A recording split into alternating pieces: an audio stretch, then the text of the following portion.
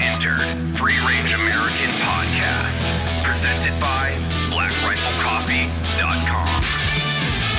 Okay, Tom Davin, thank you for joining me. This is the inaugural Old Breed Companion Podcast for Free Range American. Maiden voyage. Set sail. You want to break some champagne bottles? Absolutely. We need to break them over somebody's head. So if you guys don't know, Tom Davin has a resume longer than my, and it is awesome that you're joining me for this. It's awesome that you are on the Black Rifle Coffee team coming in. And that's the most important thing. Yeah. Co-CEO. Right. Pretty cool title. Pretty unique title. I'm the only co-CEO. There isn't another one. You're not one in a million. You're one in infinity, Tom. That's it. One of one. Evan Hafer, CEO. I'm the co-CEO. Pilot, co-pilot. Yeah. And so, I'm even, this Black Rifle machine's spinning so fast now. I'm mostly aware of everything that you've got going on, but what is kind of your lighthouse for what you're doing here at Black Rifle now? So I like to say with Evan, you and Matt Best work on content, work on new products, work on all the media, leave all the things that you don't want to deal with to me and the operating side of the house. So oversimplification, but really running the kind of operating back end of the business. So we create all that demand with the great social media. I make sure we don't disappoint customers. We roast coffee, we bag it, we ship it out on time. We get great T-shirts printed here with the team in Salt Lake City, and everything gets where it needs to get on time. Yeah. And something that I believe you said in your BRCC Presents, and I've heard you say a couple times, is allow people to do what they're uniquely good at. Amen. And I think that's so important just outside of, of a few select individuals, but when, regardless of what you're doing, figure out what you're uniquely good at, right, and figure out how to really focus on that and engage with that element of who you are. Yeah, it's really the notion of focus on your strengths. Don't try and address your weaknesses. And particularly in business, we all need to know what we're not particularly good at. Again, Evan Hafer could do everything. And in fact, he did everything at Black Rifle. But today, as we've grown, he needs to focus on the things he does uniquely well with his gifts. Yeah. And so we first met, I think it was a couple years now, when you originally came on I think it was the Blackhearted podcast. It was Blackhearted back in the day. Way long time ago. And that's why you were the CEO for 511. Right. And, I'm always interested to see your take on where we're staying, because you are already at a very high level of business. And then, we started having interactions, and then you coming on board. How do you kind of feel about the whole BRCC sphere and where it's at today? Well, the great thing about Black Rifle is we started with a brand that's truly unique, has an authentic voice, has people who live the lifestyle, from you to Matt, Evan, JT, a whole bunch of characters who are just living the brand. And that's what gets people excited about, hey, maybe I want to be part of that community. Maybe I want to try the product. And the coffee's fantastic. The gear is great. So it's an easy sell. Now we're just trying to get people into the tent, into the bigger community. And we're creating new lines of business. I call that vertical complexity. Horizontal complexity would be Panda, where you're stamping out more and more stores. Our vertical complexity really is all about how do we serve customers in new ways? How do we put product in Bass Pro Shop? How do we create a ready-to-drink product? Hey, wait, I've got one right here. Ooh. How do we create ready-to-drink coffee in a can, put that in 7-Elevens, Circle K's, Speedways around the U.S.? How do we other things to let people enjoy the brand in new ways? Right.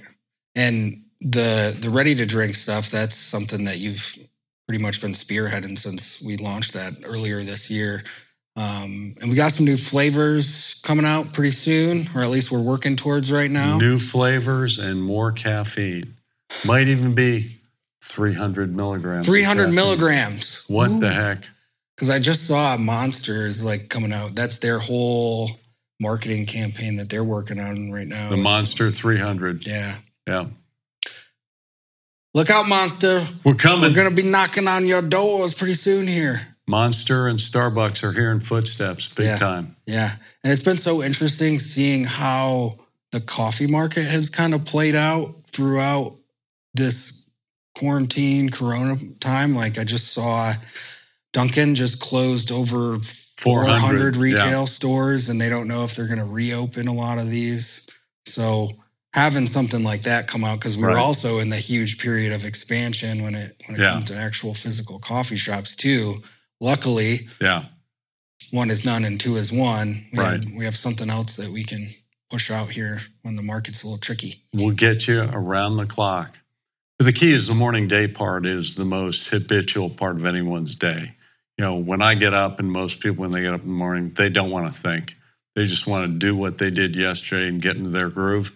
A lot of those people had been going out to a coffee shop, but now for a lot less money, you can get the best coffee around when you have Black Rifle coffee shipped to your house. Now, you may have to grind the beans. You may have to pour water in the coffee pot, so it might be a little more work. People are finding that's easier than going out to a coffee shop. Yeah, it is. And they've created new habits. 21 days to create a new habit. We're, 121 days into this whole lockdown pandemic. God, has it been that long already? Depends on when you start. Yeah. Yeah, if you start, say, beginning of March, what's that? March, April, May, June, coming up on 100 days for sure, maybe 120. Have you had to make any real big lifestyle changes throughout this whole thing? I just miss seeing people at the office. Yeah. I'm a raging extrovert. I love walking the halls, high-fiving, fist bumping, just catching up with everybody. You can't do that on Zoom. Yeah. It's so disappointing too. It's like people don't know how to greet each other anymore. There's like, oh, do we tap elbows? Right. Like, can we fist bump? Is that okay? Or do we just like keep our 6 feet apart? Sure. It's creating these really weird social awkward engagements. Particularly with people you don't really know. I had my first business lunch with some insurance people here in Salt Lake City 2 days ago, and we walked into their office. They were on the other side of a big conference table and went, hey, and they just went, hi, lunch is coming in 5. Like, okay then, and sat down. It was just really awkward. Yeah, I had another one like that. I got to-go food from a restaurant in here in Salt Lake not too long ago, and I walk up to the hostess stand that's inside the restaurant, and as I'm walking up, like I see the lady give me like this weird kind of cockeyed look, and I'm like, oh, hey, I put a order in for takeout. She's like, please go stand out on the grass outside of the restaurant. We'll bring your food out to you. And I was like, okay, but like you don't have any signage up anywhere. Like I'm not supposed to know it's curbside, grass side pickup. So, like a lot of the country, I'm sure, this stuff can go away sooner rather than later. We'll all be happy when that happens. In the meantime, we're selling coffee. Slinging beans, as I like to say. Slinging beans. Sling them. Slinging beans, I like that. Well, Tom, you were really one of the first people that I ran this whole Old Breed concept by. And, I was pretty ecstatic that you were enthusiastic about the whole concept in general. And I hope, after this one and we get into your background, we can kind of double team some other devils and absolutely and pull out some knowledge and some experience and tell some stories in this. And basically, but Old Breed in a nutshell is former Marines talking about, the ways of the military and paying an homage to those guys that came before us in a way. Indeed. And what do you think of with the term, the Old Breed? What does that mean to you? I kind of right now, I really envision like those guys from the Greatest Generation, the guys wearing those frog skin camo, that island hopping campaign after island hopping campaign that, you go back and you read those stories and, there's a decent amount of other media and film about it at this point, but man, those guys did not have it easy. No. And you think about... You didn't rotate out unless you got shot. Some of the most austere conditions that you could have imagined, and it's so much different than the European campaign with having to go through those horrid winters in Bastogne and stuff like that. They didn't have to do that, but they had to deal with, just having to fight in a jungle on coral against a kamikaze enemy Right. and you haven't had a drop of water in 24 hours. Like the amount you have to be, the fortitude you have to go through something like that. Right. When, a lot of these companies lost half of their guys right out of the gate. Oh, yeah. Just hitting the beach. Landings. Yeah. And then, that's just getting going. Right. Just getting to work. And so I wanted to dig into your Marine Corps career a little bit. Absolutely. And you joined in 1979? 1979, graduated from Duke University, got my commission in early May, and off I went to Quantico, the best name of any school of higher education in the military, the basic school, TBS, which can be modified to mean a whole lot of things. Yeah. And what was it always a no-brainer for you that you were going to join the Marine Corps? It became a no-brainer when I got to college. So when I was in high school, I decided to join the military, ended up getting a Naval ROTC scholarship to Duke. This is post-Vietnam, 1975, fall of 75 when I went to school. Saigon had fallen that prior spring of 75. Being in the military was not cool. So when I got to Duke and started wearing my Navy whites around campus, I was in the decidedly uncool camp. Yeah. And I looked at the esprit that I saw in the Marine Corps and ultimately said, I want to be with those people because no matter what happens, I'll be in shape. I'm going to be with people who are fired up and really care. Right, right. And so joined in 79, TBS. Right. And then did you have pre-selected? Yeah, the funny story was I had an air contract. So vis-a-vis Naval ROTC, they guaranteed I could go to flight school. So when I was about to graduate from the basic school, which runs about 6 months in Quantico, they said, great news, you've got your air contract. You report to Pensacola, Florida for flight training in 18 to 24 months. Not weeks, 1.5 to 2 years wait. I said, okay. Then I'm going to have a commitment on the backside of flight school of another 5 to 6 years. How about infantry? How about 0302? So rather than go to flight school, I went to infantry officers course, got shot out of that cannon to 1st Marine Division. The old breed. The old breed. That's it. And did you get stuck with a specific unit? How did that whole career path go from after getting through TBS?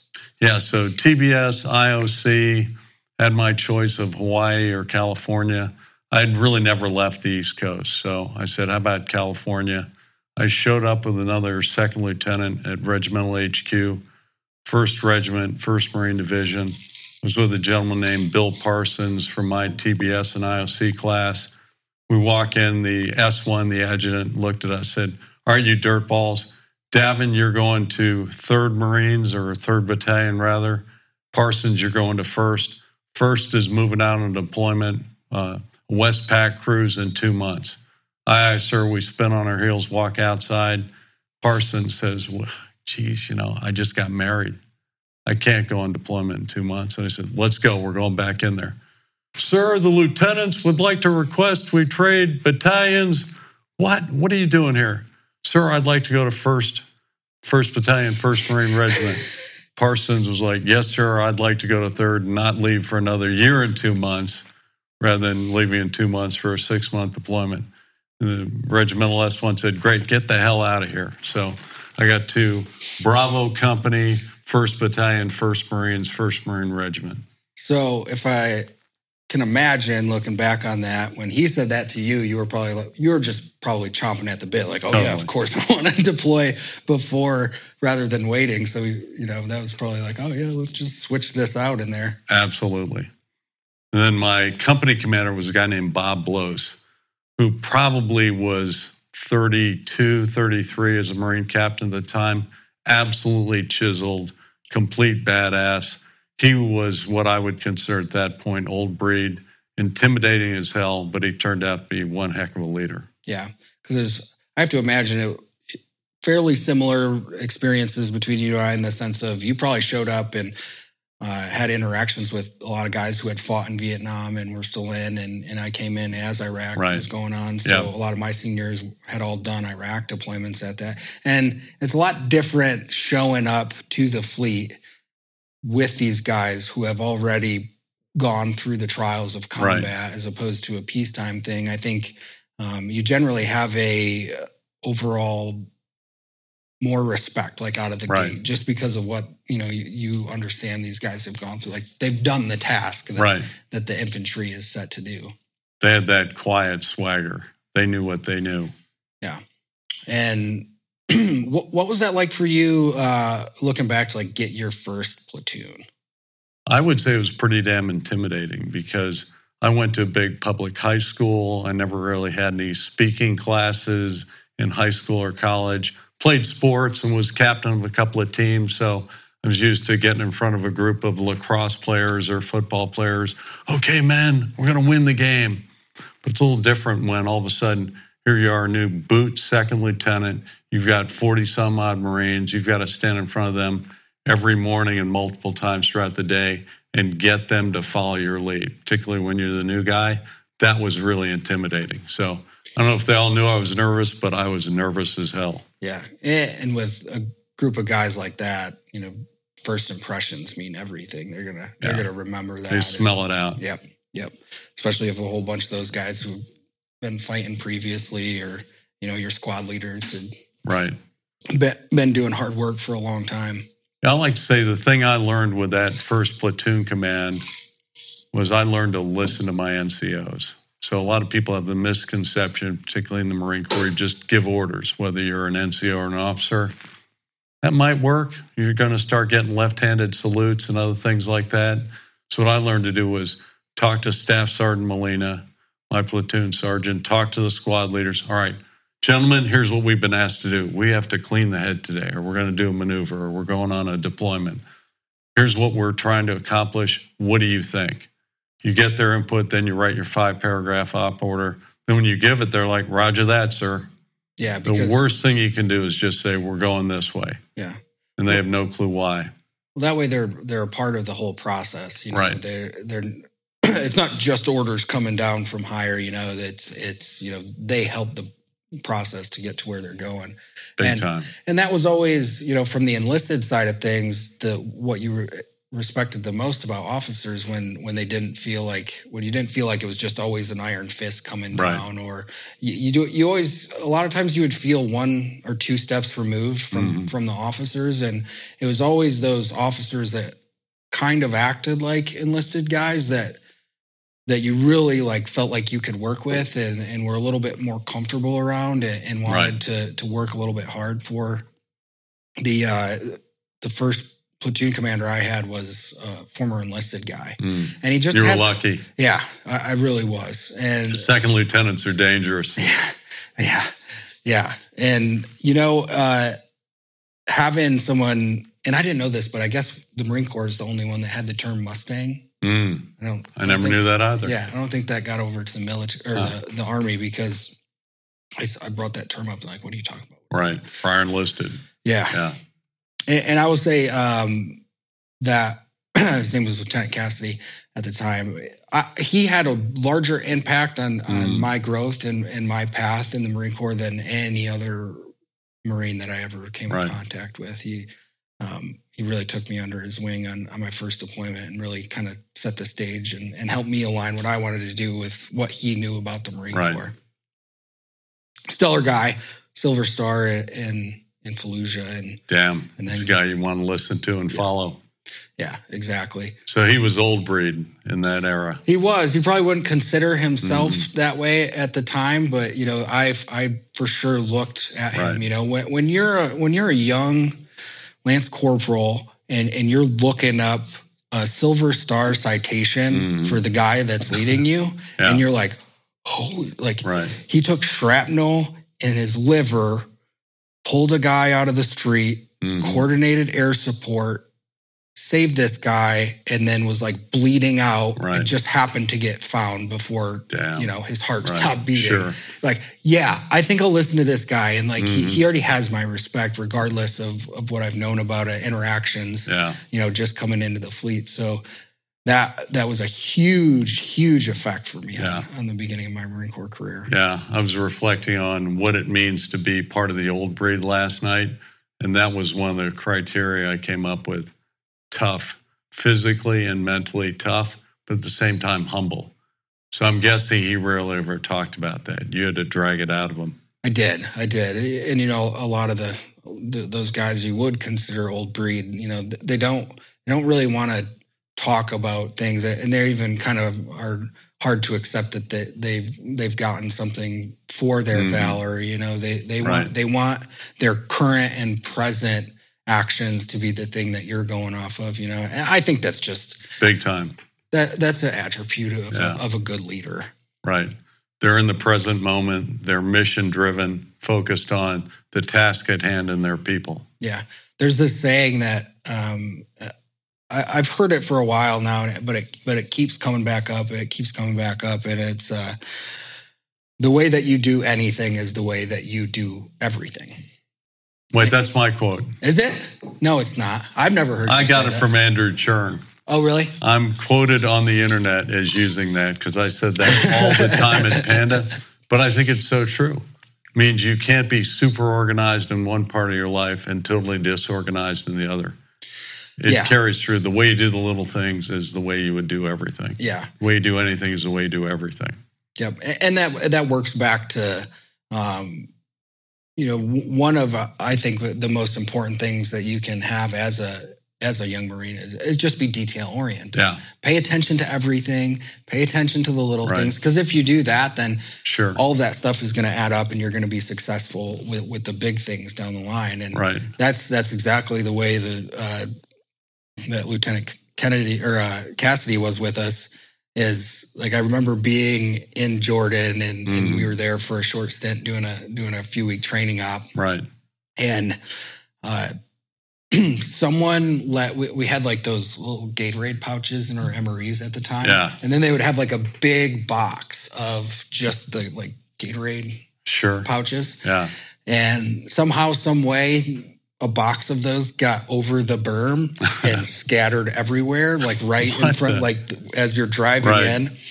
And it turns out it was from somebody in our platoon, and he just wrecked all of us. Like, He didn't think it was funny. no, not at all. sense of humor in that. No, I was like, I remember seeing like he had all of our NCOs on like this 2-hour death run, and he's just running all of our NCOs around us, yelling at us.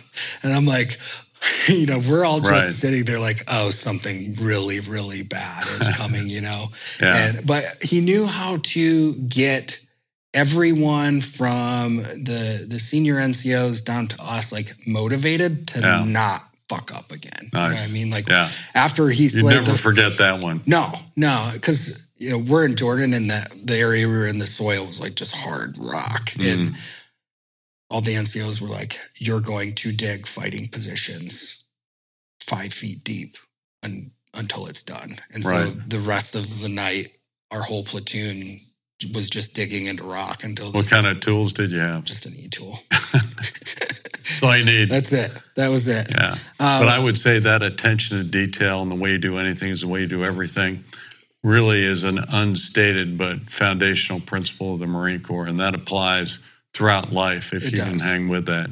It does, because those things that you don't pay attention to, even if you're doing a whole bunch of stuff really well, they will come back, they'll bite you in your ass, and then they'll slow down this thing that you Right. feel like you're really doing well and Yeah. paying attention to. How many times did we hear never assume? It breaks down into it makes an ass out of you and me. Yeah. So true in business, so true in life. Yeah. And, you know, leave it to the Marine Corps to come up with phenomenal acronyms to keep everything super simple. Right. KISS. Keep Yeah. it simple, stupid. Or sir, as the case may be. Yeah. So,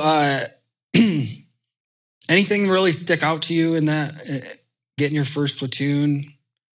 and going through that? Yeah, process? overcoming anxiety. And then, funny small world story, we deployed about a month after I got that platoon. Oh, wow. That is not a lot of time to... No, but we deployed to San Antonio, Texas, to Camp Bullis to be aggressors for an Army unit.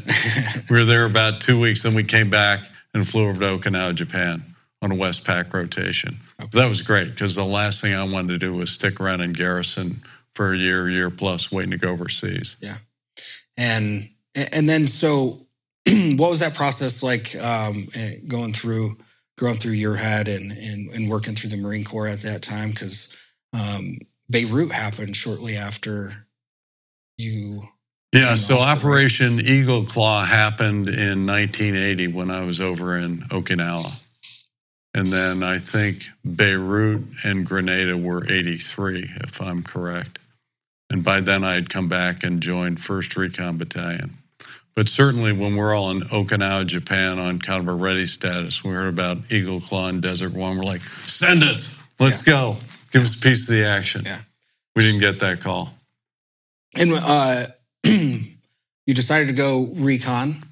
Yeah, so came back, and if I were to stay with the battalion, 1st Battalion, 1st Marines, it was going to be another 18 months till I had another rotation. I probably could have had weapons platoon. So I applied to go to 1st Recon Battalion, had to do a screening, a whole bunch of interviews, and I got picked up. My first job was the assistant OPSO, S3 Alpha, as you probably know the buzzword. Which would be... So I basically ran training for a guy who was Major Tom Guinea, who was definitely old breed. So Tom Guinea was probably at the time 6'6", just a beast of a guy. He could do anything that anybody in recon could do, but better. So he would often lead Recon Battalion PT. He would typically rig helicopters for spy, rappel, or parachute operations. If it was a small boat operation or a dive op, Major Guinea was out there.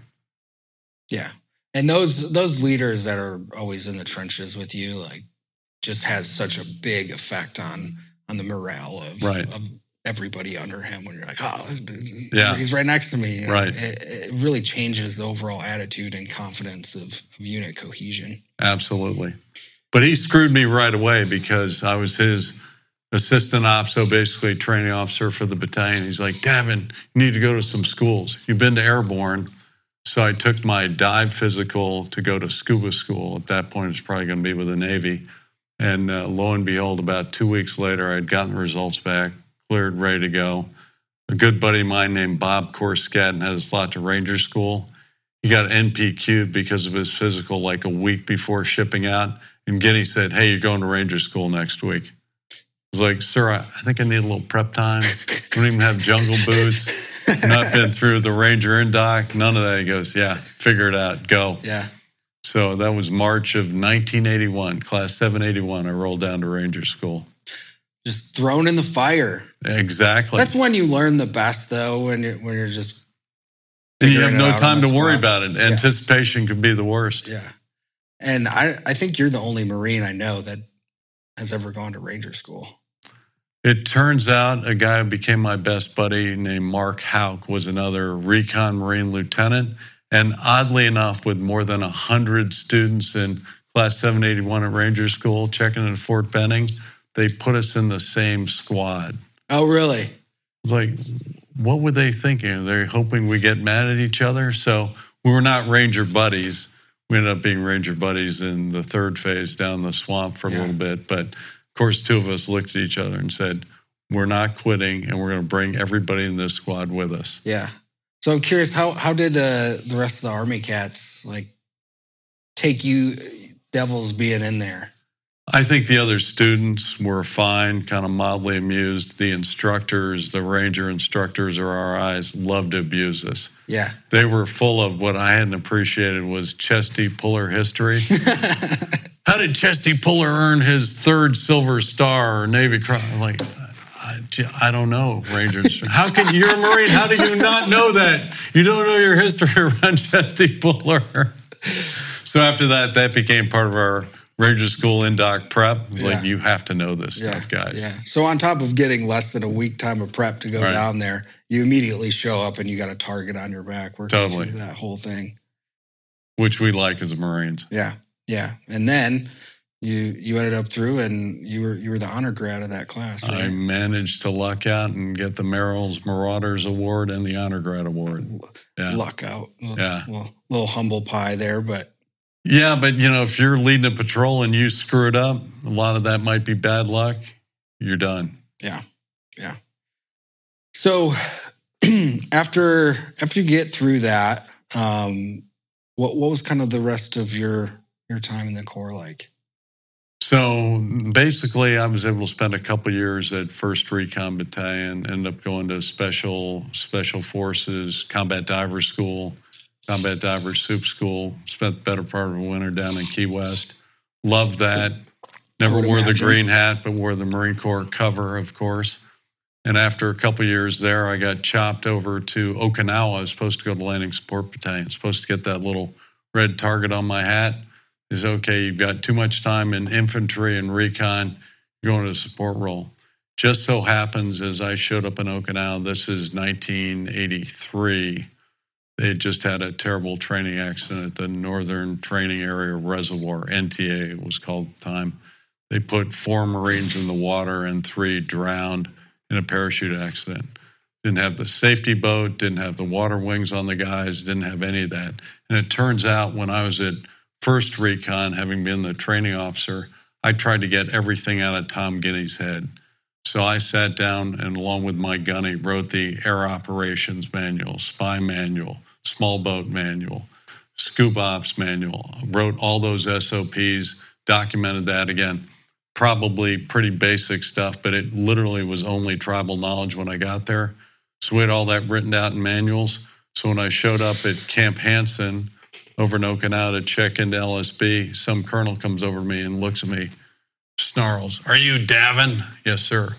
"Are you the guy who did all the manuals at 1st Recon?" "Yes, sir." "Go to 3rd Recon. You're the new OPSO. Get them unfucked and bring over anybody you need to help you out." Yeah. "Okay. Aye, sir." So spun on my heels, went up to Camp Schwab, called Mark Houck and Bob Korsket, a number of my officers and NCOs from back at 1st Recon. We got that place squared away. The reward for doing a good job is more the same. More work, yeah. That's a pretty heavy task to have to jump into right after a training accident like that. And I think people want to assume that the military just has all their shit figured out and ducks in a row. And, things evolve so fast in the world and in the military. Yeah. A lot of times you have to go through this constant revision of things. And, that has such a profound effect for schools, for tactics moving forward throughout history. It's a pretty tall task, Tom. At the time, the Marine Corps was not well funded. It was post-Carter. Wait, is it funded good now? Maybe a little bit, slightly better. At least get a few new camouflage utilities every once in a while. But we were broke at the time. So guys were doing operations they probably had no business doing. They just weren't trained, didn't have the right equipment, probably didn't have the water wings to put on the parachutists at the time. So that was a tough one. So we just rebuilt it from scratch.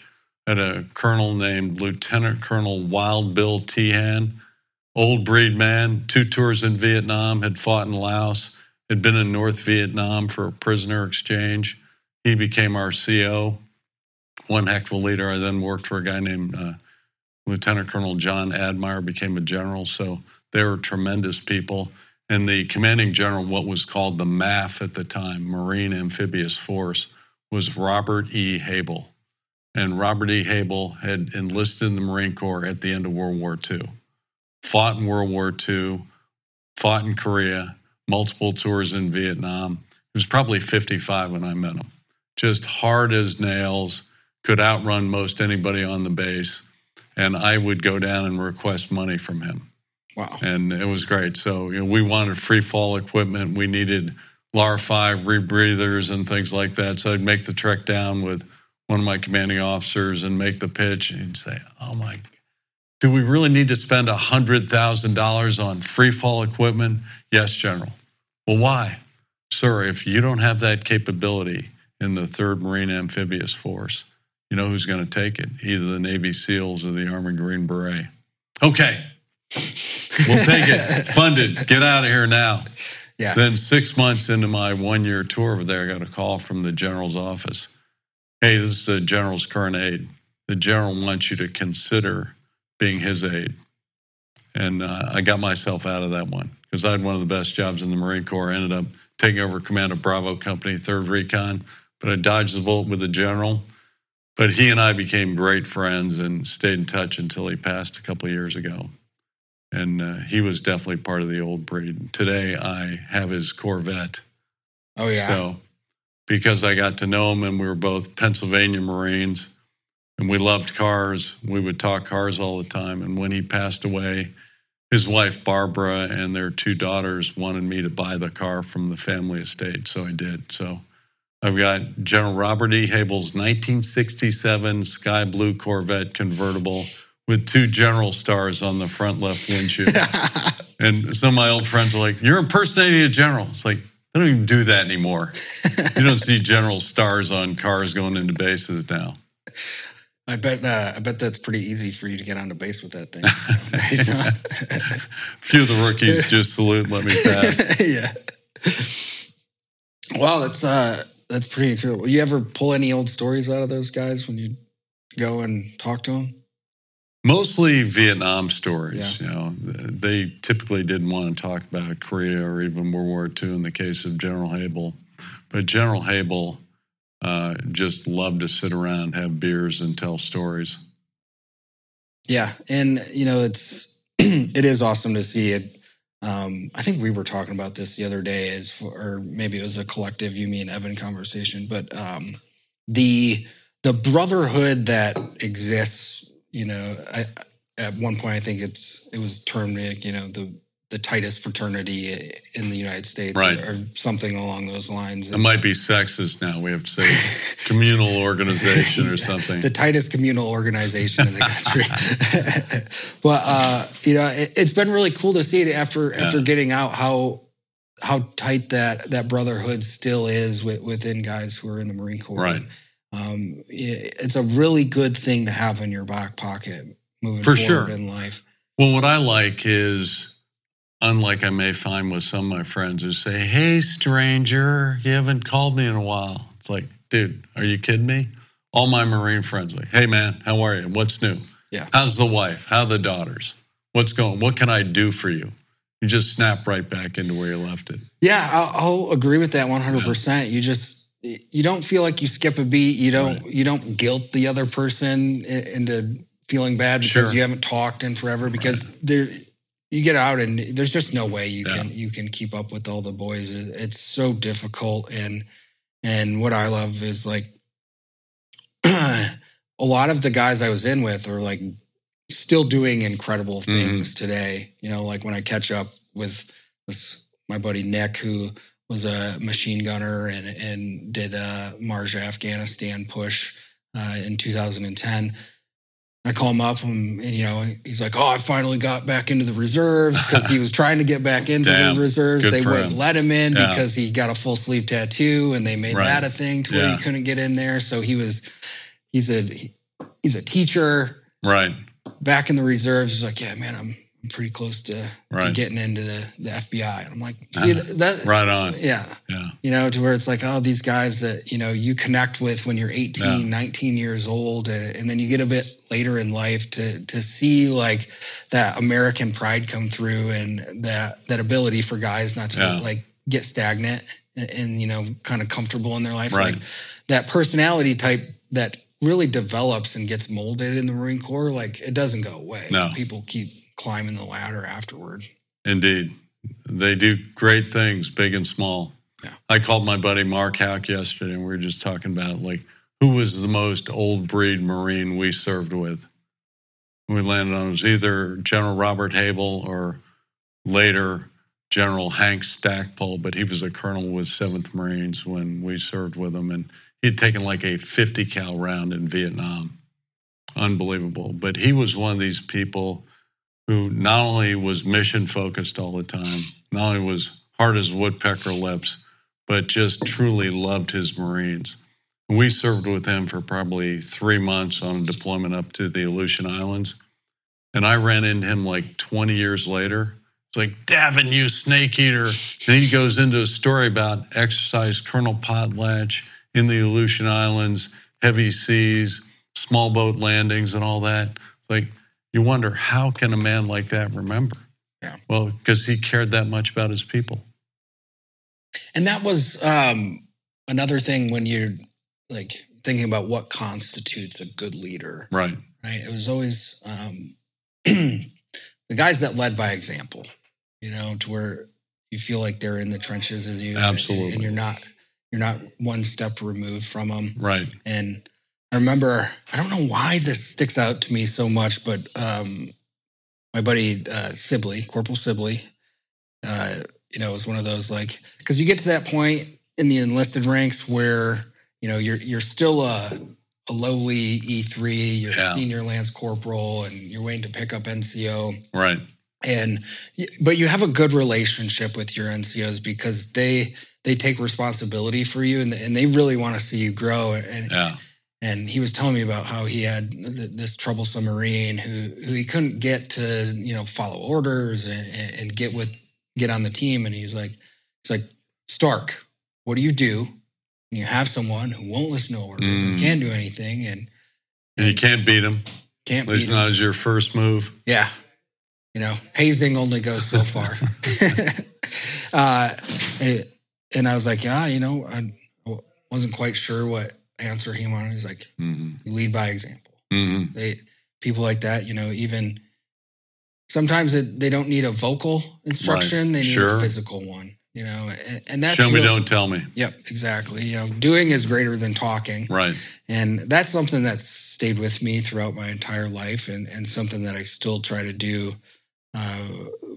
Really my primary leadership technique here at Black Rifle is like, lead by example. Right. Like show everybody that you're not just, trying to play master of puppets and pull strings. But you're like, go out there and do that. And people will aspire to do those types of things, There's a great responsibility within that with where, like, when you're thinking about how to act and what to do is like, you've got to be thinking big picture and thinking about what's going to be the most value and the best decision in the shortest amount of time. Yeah.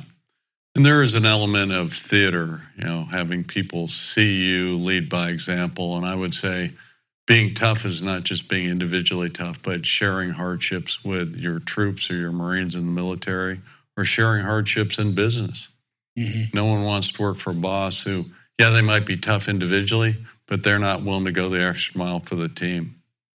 Yeah, exactly. How often do we see that? It's like, I'm now the senior leader, got my reserved parking spot. I'm going to eat first. I'm going to take care of myself. Good luck, guys. Yeah, time to just sit back and chill. I've made it, And a good example of someone who didn't do that was, Brian Shantosh. I do, yeah. Tosh. Yeah. He's one of those guys I would definitely consider old breed, and he's on the short list to do a podcast with. And he was a company CEO during my first deployment when I was a lowly PFC on our first pump, and we were in Kuwait, and he was religious about training, like to the point where I was like, I wished I was in his company because they were always pushing themselves so far. They were always doing the hardest thing. He's a beast. He is. Do you know he has a tattoo on his back that says "Weak people suck"? I know he's not a weak person, that's for sure. Dude can run 24 hours at a time in a deprivation chamber. It's like, that's just not right. Yeah. No, he's a freakazoid. He is. We would have these, like, the showers and bathrooms that we would have are all just open and group stuff. And I remember walking past him, and I was When he was naked? Well, he was wearing pants. His shirt was off, but he refused to do a couple things that were Marine Corps standard. Like everybody had to wear a web belt, but he wore a leather belt. Okay. So he's sitting there brushing his teeth, and I'm just walking down the line, and I see this big wide back, and I look, and I'm like, weak people suck. At the top of his back. Oh my God, like, isn't that great? This guy. And I look over, I was like, oh, it's Captain Sontag. And he's not showering with the officers. Like, he's in the trenches with this guy. And, that has such a huge impact. And then he did this training evolution where he boxed every single person in his company for 60 seconds. That's great. And how much time in between rounds? Like a minute. 30 seconds? Okay. Yeah. It was like a minute on, minute off. Yeah. With like 250 guys. Damn. Yeah. Guys wanted to be later in the lineup, see if they could land a good one, huh? Yeah. Yeah. And he was like, he was that guy. At that point, he was a Navy Cross recipient for his actions in Iraq. And he was not resting on his laurels. No, he was not. Not even close. Yeah. And another one of those ones where like you look back and a couple of these guys have such profound effects on you to where it's like they're always kind of in the back of your head to where it's like, well, when you're thinking about your actions, like, how do I live up to that standard? Yeah. Big time. Yeah. Which is really, what, kind of this concept of old breed is really just like, how do I live up to that standard while you're in and afterward? Keep trying to raise the bar. Mm-hmm. So you got out eventually. Yeah. And what was that decision like for you to part ways with the Marine Corps? I loved being a Marine. I loved being in a command out in the field. Really didn't want to ever work in an office in the military. So when I was at 3rd Recon, I got orders to go to recruiting duty in your home state. Not your hometown, but Lansing, Michigan. So I was bobbing and weaving, trying to figure out my way. Old Spartan territory. Trying to avoid that one. I ended up getting orders to flight school, but I got NPQ'd. They said my right eye was not 20/20. I think a Navy doctor didn't like me because I'm still 20/20 today. So go figure. So I requested MAST with the Commandant of the Marine Corps. I want to request MAST, have the Commandant override the Navy doctor, which he would not do. And I got orders to Quantico, Virginia, where I served as a tactics instructor for a year. That's when it started to become clear to me. Some of the old breed might be just waiting to retire. So, the old breed is typically a very positive connotation. In this case, a lot of people were just waiting out their 20 or 30 years. And I said, this is probably not good for me because I kept speaking up and getting in trouble. So I got out of the Marine Corps after about 6 years, 1985, and went to grad school, got an MBA, and went to work in a damn office. Yeah, not just at any old pittery school. Yeah. Got that. Snuck into Harvard. Snuck into Harvard. Snuck into Harvard. A Marine who could write. Yeah. Without crayons. And if I remember correctly, your mother had a little bit to do with that decision, yeah? Yeah, well... So the funny thing was I loved California, having grown up in Pennsylvania. My mother was super hard charging. She was a Navy officer, as was my father. So they were none too happy when I joined the Marines. So as I'm getting out of the Marine Corps, I got accepted to UCLA. It was going to be in-state tuition for my MBA. I got into Penn and got into Harvard. My mother, when I told her I'm going to UCLA, she blew a gasket and literally called every person who had been influential in my life back to like my Pop Warner football coaches. So I got flooded with calls, probably 30 calls around. No one in the family's ever gone to Harvard. You have to go to Harvard. Otherwise, you're letting down your mother. So I think it was probably a pretty good call. I reluctantly said, all right, I'm going to suck it up. Had to take on a bunch of debt, but it worked out fine. So as always, Mom was right. Listen to your mother, damn it. Yeah. Duke University, Marine Corps, right? Harvard MBA. This question always comes up a lot. And it's like, is it? And I think it's a really interesting conversation that we really need to have a lot now as younger guys are getting out and deciding whether or not to go to school. And I stand pretty 50-50 on it, whether or not like, hey, you need to get a degree or you don't need to get a degree, or you really should go get an MBA or not. Me personally, I feel like my undergrad just happened to translate directly. Like it opened up exactly the door that I needed it to be successful and do exactly what I went to school for and got my degree in. Yeah. Do you feel like that was the case for you, to where you left with that MBA and you were like, man, this is really helping open doors and get me to where I need to be? Massive boot to kick open doors with, for sure. But flipping around to what's relevant for everybody else, I think most people shouldn't go to college and get something impractical like a degree in writing. Wait. I think you're a good example of, you had a sense of what you wanted to do, but, a lot of Duke lacrosse players get history degrees. That may not be all that monetizable. A Duke degree generally probably is, but I think people ought to figure out, well, what do they think they want to do in life? And maybe you're better off being an electrician. I know a lot of electricians, plumbers, HVAC techs who own their own businesses. They're doing great. They're happy people. They home at the end of the day. People typically aren't calling them up in the middle of the night. They're not worried about the big deal they have to go sort out. So there's no preordained notion that you have to get a college degree. And same would apply on a master's degree. I got a master's degree and fortunately got into Harvard. Why? I had done well in the Marine Corps, but I had no clue as to what I wanted to do. All I wanted to do in the Marines was be the best Marine officer I could be, and I hated getting out. So I thought, all right, my biggest fear is I'm going to be bored. Yeah. So how do I find the most adventure I can find in the civilian world? Hence, I went to Wall Street and worked there.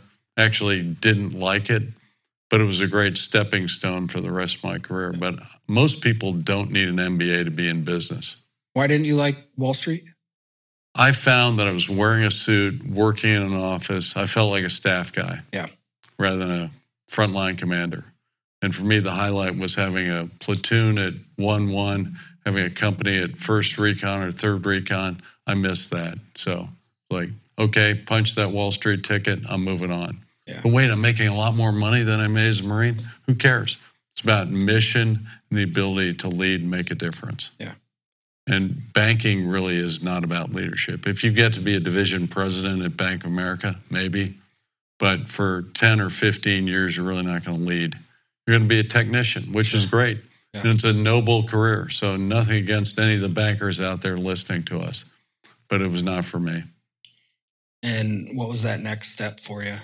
Next step was I actually went to a small private equity firm called the Henley Group, and that did not work out. It was a great lifestyle business up in New Hampshire, but I was not excelling there. I got a call from a headhunter, and they said, we need a director of in-house mergers and acquisitions at PepsiCo. I thought, well, that's not very interesting. I want to be a leader. If you do this well, you get to go to Pepsi, Frito, Taco Bell, Pizza Hut, or KFC. There'll be a lot of general management opportunities. Interesting. Put me in, coach. I had just gotten married, so we did that in Purchase, New York. My wife and I lived in Southern Connecticut. Yeah. So that's super interesting to me, and how important that was for you to be a leader continually. Why is that so ingrained with you, is to not roll solo and really want to work with a whole bunch of people? Because I realized I was never going to be the smartest guy in the room at a place like Goldman Sachs. I was never going to be a great kind of individual technician or contributor. But I thought I had learned so much in the military, as most of us do. I wanted to put that to work and test if what I learned as a Marine would work in the world of business. I wanted responsibility. I wanted a platoon or a company to lead. I was willing to bet on myself that what I learned in the Marine Corps would translate. Pretty good bet. I think it's worked out all right. It's worked out all right. Yeah, I like to say what I learned in the Marine Corps is much more important than what I learned at Harvard. Harvard was kind of a great finishing school, a tremendous network of people. Right before I came in here, I had a call with some people at Bank of America where one of the senior executives sat next to me at Harvard Business School. It's like, hey, what's up, David? How you doing? So that never hurts, but it's that experience we all got in the military that is the most important. Yeah. Now, that position ultimately led to going to be the COO of Taco Bell, right? Ultimately, right. But I had to go take a division of Taco Bell. So 2 years in Purchase, New York, had an opportunity to go work for Pizza Hut or Taco Bell, like tacos better than pizzas. And I had said to my wife, I've got it all wired. We're either going to Irvine, California, San Francisco, Atlanta, maybe Chicago, maybe stay in New York. So one day I got a call, hey, you're green lighted to go to Taco Bell, but we need you in Nashville, Tennessee. I'd never been to Nashville. I called my wife. I was on a trip. She's back home in Connecticut. Probably had a couple too many pops. She's like, where the hell is Nashville, for Christ's sake? So she was not happy. We'd only been married 2 years. I'm getting ready to pluck her out of the Northeast. She had grown up in New York. Parents were in upstate New York. She had gone to college in upstate New York. It's like we're moving to Tennessee. Where the heck is that? Fortunately, when we arrived there, we found out she had one friend from college, St. Lawrence University. She had one friend who was in Nashville. Boom. Worked out great. She ended up being very happy there. Yeah. I think Nashville and New York are a little bit. Slightly. Just a bit. But we met a country doctor who helped Molly get pregnant. We had our first daughter there. So Nashville was a home run for us. Yeah. And you still have, are you what we kind of commonly refer to as we weren't, technically termed operators, but the operator curse of having nothing but girls. Oh, totally. Yeah. And most of my buddies are that way. Yeah. Mark Howe, 2 daughters. Of course, Gadden, a couple daughters. Yeah. Curse of the Frogman, Curse of the Operator. Yep. Classic. And I remember you saying a big part of your success at Taco Bell was directly applying some of the principles of the Marine Corps into the foundation of the organization, which is, hilarious and awesome to me to think of like such a big growth of Taco Bell franchising, it's got little nuggets of the Marine Corps in it. Right. And what was... Little Marine Corps old breed sprinkled into that Taco Bell system. Yeah. No wonder it tastes so good. So what was the kind of situation with Taco Bell at the time? I got to imagine they weren't nearly as big as what they are now. No, but they had probably 4,000, maybe 4,500 stores. It was big. Taco Bell was successful. They were in a bit of a tear. Back in the day, at that point in the 90s, they had a 3-tier menu. The value menu was the buzzword. 59, 79, 99 cent 3-tier menu. And if you think about most businesses and you ask typical business people, what's the most important thing in business? It's to make a lot of money. So Taco Bell was very driven by incredibly smart, ambitious, well-presenting, well-spoken type people. And everybody's just trying to drive the bottom line restaurant contribution or profitability number. Yeah. The problem was, while the brand was great, competition was coming in on the value menu. So Burger King lowered prices, offered a 99-cent Whopper, which kind of blew us away on value. Sales started tanking. Everybody started trying to make more money by cutting training, by cutting leadership development, cutting supervision. Again, it was not unlike what I saw when I got to 3rd Recon. Things were kind of screwed up. But no one wanted to tell the boss, hey, this playbook is not working. So I got in there, and the corporate playbook was however many restaurants you had and how many above-store leaders, they were called market managers at the time, you had to cut down the number of market managers you had. So I had roughly 300 restaurants, 300 Taco Bells. They were all company-owned at that point. And I had roughly 25 above-store leaders or market managers. And the goal was to cut that number by about half. Wow. And so I was like, well, okay, boss. My boss was a former Army lieutenant. Hey, boss, and we'll leave his name out of this, boss, how's that going to work? So right now, if somebody's got 10 to 12 restaurants as it is, and they need to get there every week, it's awfully hard to do that. You only spend a half day at each restaurant in a 5-day, even 6-day work week. You got travel time. If you're trying to run restaurants around the city of Nashville, they are spread out. So essentially the playbook was save money by cutting your above store leadership, your NCOs, if you will. So everybody else in the system, the other 5 regional vice presidents did that. In the meantime, I wasn't willing to cut back on my above store supervision. So I kind of held the line, started doing some training. I actually brought in a fantastic speaker and leader, a guy named Dr. Jim Lair, who's got a PhD in education. He has built something called the Human Performance Institute, which he sold to J&J. So Jim came in, he'd just written a book called Stress for Success, and he coined something called the corporate athlete. So we were teaching our above store leaders, those market managers, how to be more effective, how to be kind of in that high performance zone, the zone every day as much as they could. They were training their store managers.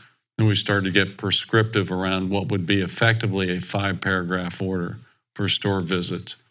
And it worked. I was getting better results, but I got my ass chewed for not cutting down on the above store leadership. I would have to imagine your lifespan at Taco Bell didn't go much longer after that. You would think, but turned out I had better results and they started to improve year after year. I had that job 3 years. By then, Taco Bell was really not doing well as a company. And long story short, I was asked to come to California to work for the same Army officer. Pretty funny story. The people who had my job, which was called Vice President of Operations Services, 3 people over about 18 months either quit or gotten fired from that job. So my boss, again, corporate politics, said, come on out. I'll take care of you. This will be a great stepping stone for you. It's like, really? The last 3 people are gone? Company's not doing well. I'm going to uproot my family from Nashville, Tennessee with my new daughter and wife and come out there. I got you. No problem. So we move out to California. My first day on the job, this individual said, hey, meet me at Sports Club Irvine, big health club next to Taco Bell Tower in Irvine. I sit down and keep in mind, he's been recruiting me for this job for about 8, maybe 10 weeks. So now I'm in town. He says, hey, got some news for you, Tom. I'm leaving Taco Bell. I've always wanted to be a CEO. I'm going to a CEO job. Okay, my first day. Where's my daddy after this? How do I do this thing? So he left. A guy named John Martin, who was CEO at the time, got fired. So I'm sitting there thinking, wow, the whole chain of command's blown up. Individual named John Antioco came in. He ended up leaving. So fortunately, when the dust settled, I had a plan of attack. I talked to David Novak, who was the new leader of what was going to become Yum, an independent company. I said, sir, here is my plan to take what I did with Marine Corps leadership techniques, common sense, day-to-day execution, checklists, making no assumptions around how things happen. The way you do anything is the way you do everything. Here's a plan to turn around the whole Taco Bell system. I got the job of COO. It was 1997. All due to Marine Corps leadership principles, because to your point about maybe it wouldn't work out well, I knew it was either going to work and be successful or get fired. And I would say a key lesson in business is if you believe you're right, it's not that you should pound your chest and say, I'm right. If you don't like it, fire me.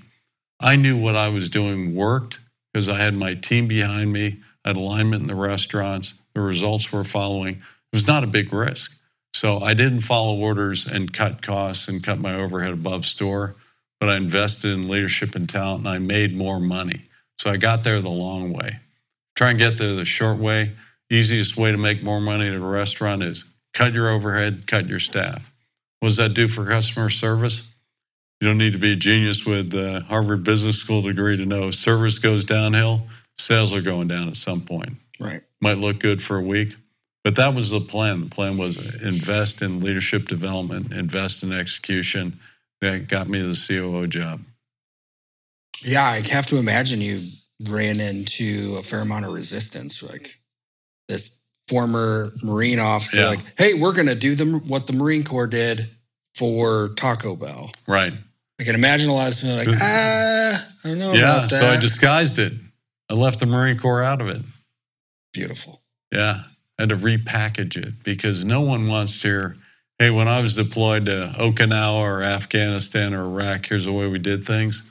that's going to be a big turnoff factor. So a key lesson, I think, is you've got to repackage and make it relevant for people. They want to know WIFM, what's in it for me?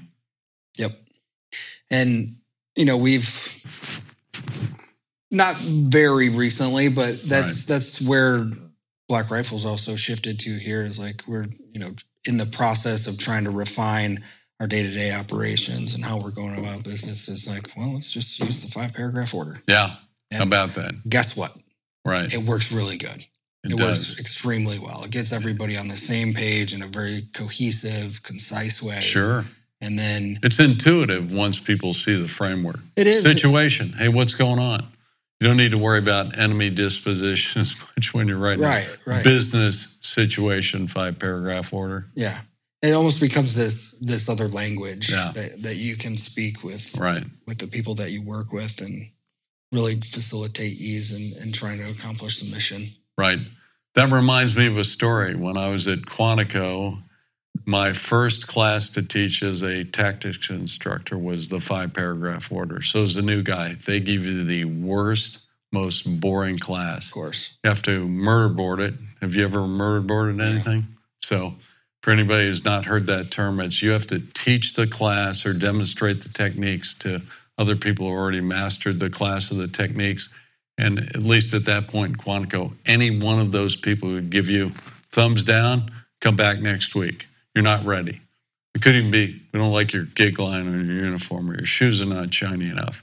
I took a little bit of a critique, but nobody dinged me. I'd spit shine my shoes rather than wear Corfams. They're like, get the damn Corfams.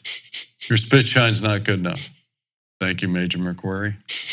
So I get my 5-paragraph order class, which was really just a rote memorization of this outline. But the way I innovated around that was the fronts of these classrooms were all covered with wall-to-wall carpeting. So I looked at these big empty walls and said, hey, wait, I can take the paragraphs and the subparagraphs of this 5-paragraph op order and turn them into placards with a hook from Velcro on the back. So as the lieutenants would file into the class, I would randomly hand out, if you count up every paragraph and subparagraph, there's probably 15 of these things. So I'd pass them out and not really say anything as I kick off the class and say, all right, lieutenants, when I announce your paragraph heading or subparagraph heading, I want you to move by the most direct military manner to the front of the room and put the sign up on the wall. Am I clear?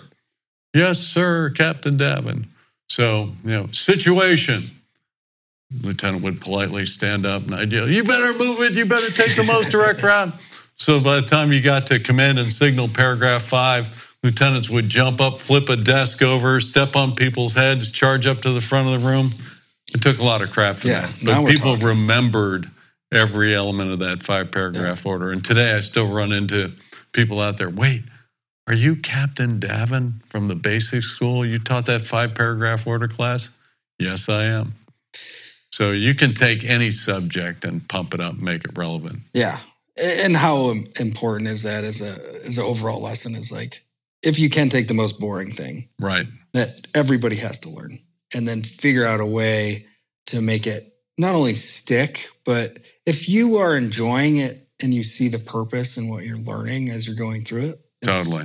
Much more likely to be sticky and stick with you as you go through. Yeah, not to mention if you're the leader or the instructor, man, it's going to be a lot more fun for you. Yeah, yeah.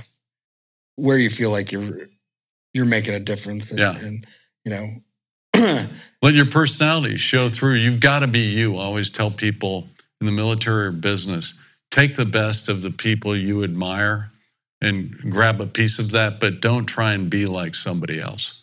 Take elements, but you have to be you. You have to be authentic about your own personality. You got to be true to yourself. Yeah. If you're not sure who you are, well, go spend some time and figure it out. Yeah.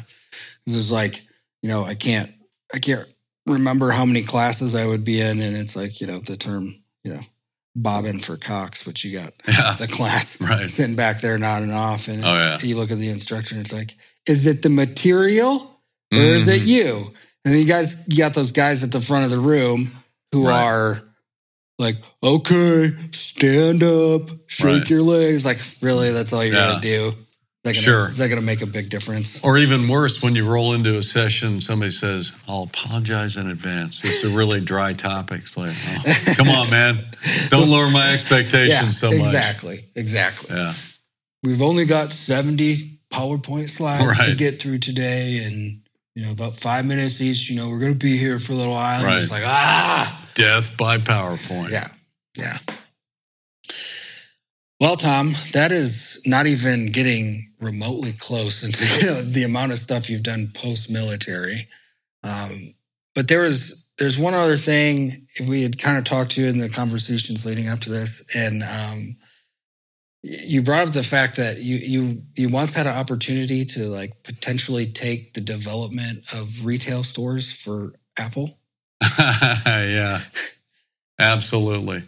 Yeah, well, I think a lesson here is a lot of people will say, Tom, you made all the right moves. And it's like, that is absolutely not true. So early days, slightly different story. I'll get to that one in a second. Early days, I got to know Howard Schultz, through a friend of mine from Duke, a guy named Dan Levitan. Dan is Mavron's leader. Mavron is Howard Schultz and Dan's private investment vehicle. Phenomenal world-class venture capital firm. And Howard a couple times had offered me to come work at Starbucks, early days. But I was at Taco Bell and I was happy, so I passed on that opportunity. So when I became chief operating officer in 1997 at Taco Bell, they did a New York Times piece on me.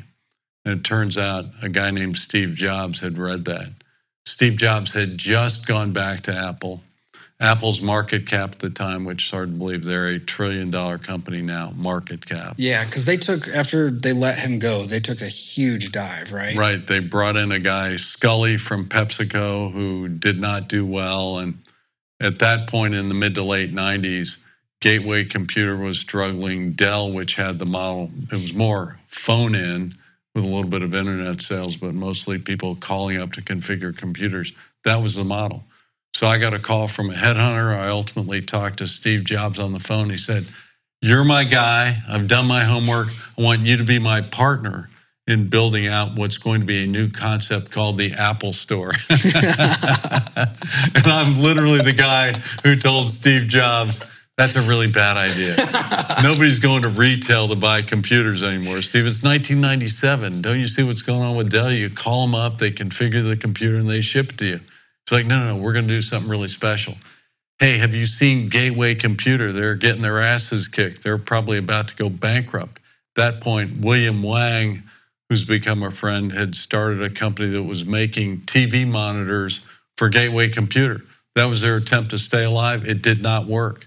William Wang went on to start Vizio after that, but Gateway was imploding. So I literally, more than once, told Steve and his wife, Lorene, this is a really bad idea. Yeah, and he's a little bit of a stubborn guy. So yeah. that didn't really. I think he turned out to be right and I was wrong. So missed a few pitches. Yeah, because the iPhone came out like 4 years after that? I'd have to take a look. I want to say it was like first. I had my Motorola flip phone at the time. I was pretty cool. Yeah. Yeah, I remember having those the car bag phones. Yeah. You remember those? Oh, yeah. You put them down on the floorboards. They were luggable, not portable. Yeah. You'd have your messenger bag, and then on top of that, you got this other briefcase-sized bag that you lug around a phone with. Yeah.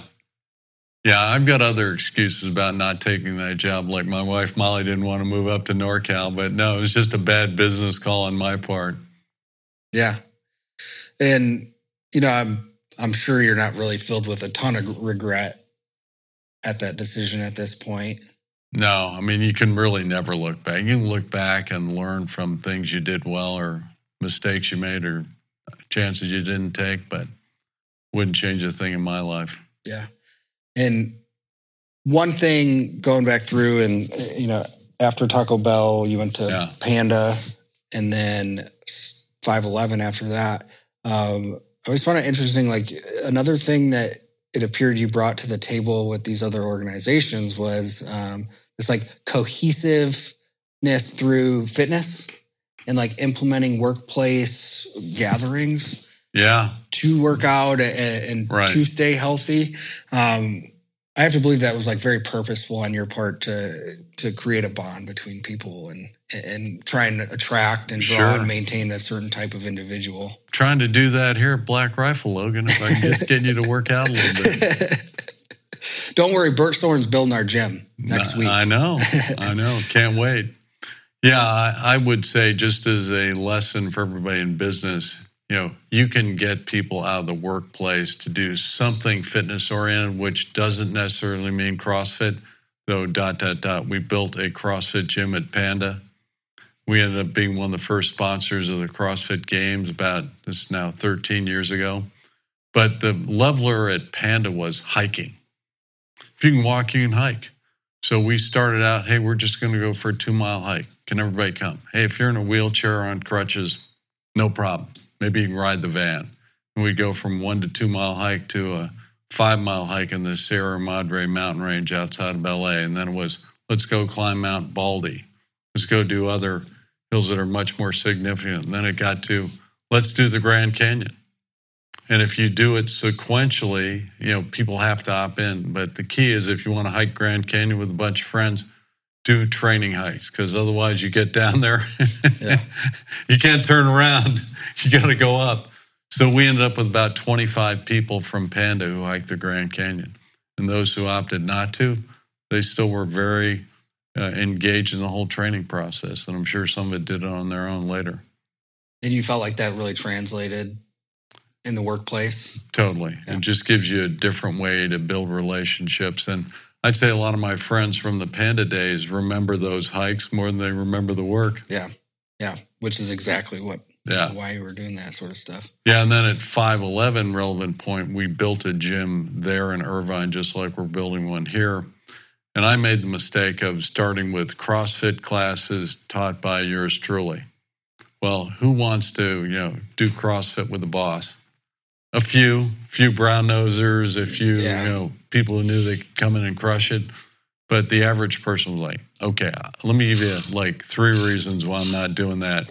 The boss, I hate CrossFit. I don't want to embarrass myself.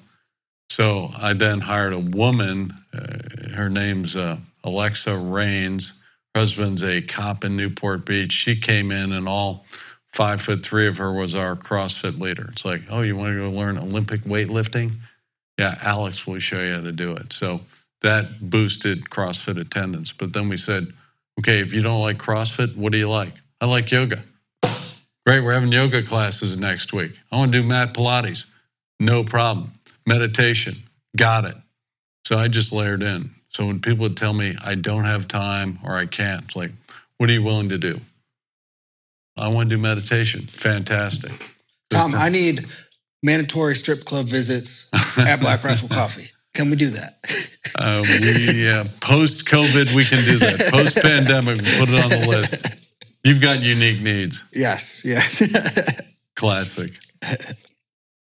And, I think we're probably going to have another one of these sit-downs to delve into a little bit more of your background. But, I'm going to put you on the spot a little bit. And what's the vision for Black Rifle? Right. Come near future? What do we got in the works? Yeah. What's your 4-dimensional scope of things? 4-dimensional. I don't know if I can add up that much to get to 4, but I would say, look, Evan's vision when he started Black Rifle Coffee Company in 2014 was all built around subscription and the other opportunities to buy product with discounts from those who support our community. So he's done an amazing job of creating that subscription business.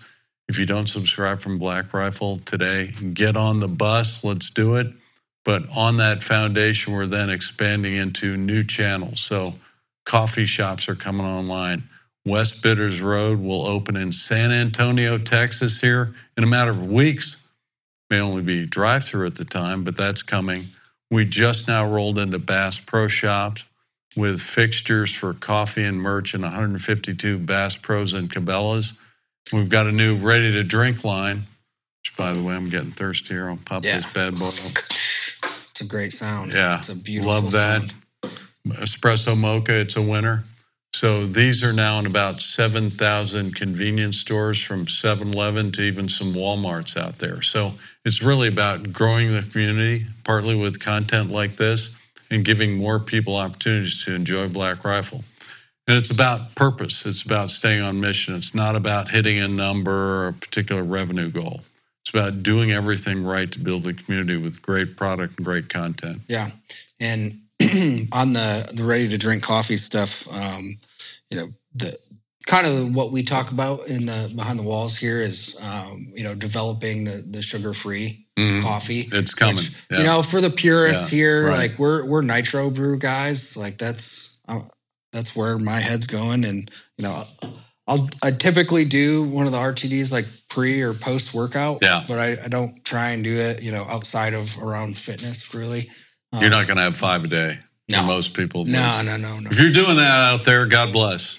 We don't have a problem with that. Yeah. And I'm a coffee purist in the sense I want to just have, what it is in its most truest sense. And so working on that nitro cold brew can, and working on nitro cold brew on tap. Yeah. It's coming. Which is big, which is like with the nitro, is it that little foamy when the it's mouth on feels tap? Unbelievable. It's like, it's the adult version of having an ice cream cone. It's like, without the sugar. Yeah. Or, it's like a mid-afternoon Guinness. Right. Exactly. And the other thing we're working on, which I'm super excited about, is like we're doing like a coffee sparkling water with quite a bit less caffeine in it. But, usually in the afternoon, we're all sucking down the spicy waters. Yeah. And so, just those two things alone I'm super excited about those. But when do you think? You're telling all the secrets here. Come on, Logan. Hey, the people need to know. People need to know. Little teasers. Plant those seeds. I know what they really want to know is when the ready to drinks will be available kind of more on a nationwide basis, when they can kind of, whatever store, whatever state they're in. What kind of timeline do you think? The COVID pandemic has slowed down the rollout, but we should be in most locations where we're going to have distribution by August or September. So it's coming. We will have on the website by the end of August, if not sooner, a store locator where you can go and say, here's my zip. Where can I find it? Beautiful. Yeah. Just meantime, right now it's a little hunt and peck, but check out your local convenience store. If they don't have it, ask for it. Yeah. RTD in a can. Which I don't think a lot of people know. Like if you have a favorite product, you can just go to the convenience store manager and be like, hey, will you order this so I can come in and buy it? And they'll be like, you'll buy it? They'll be like, yeah.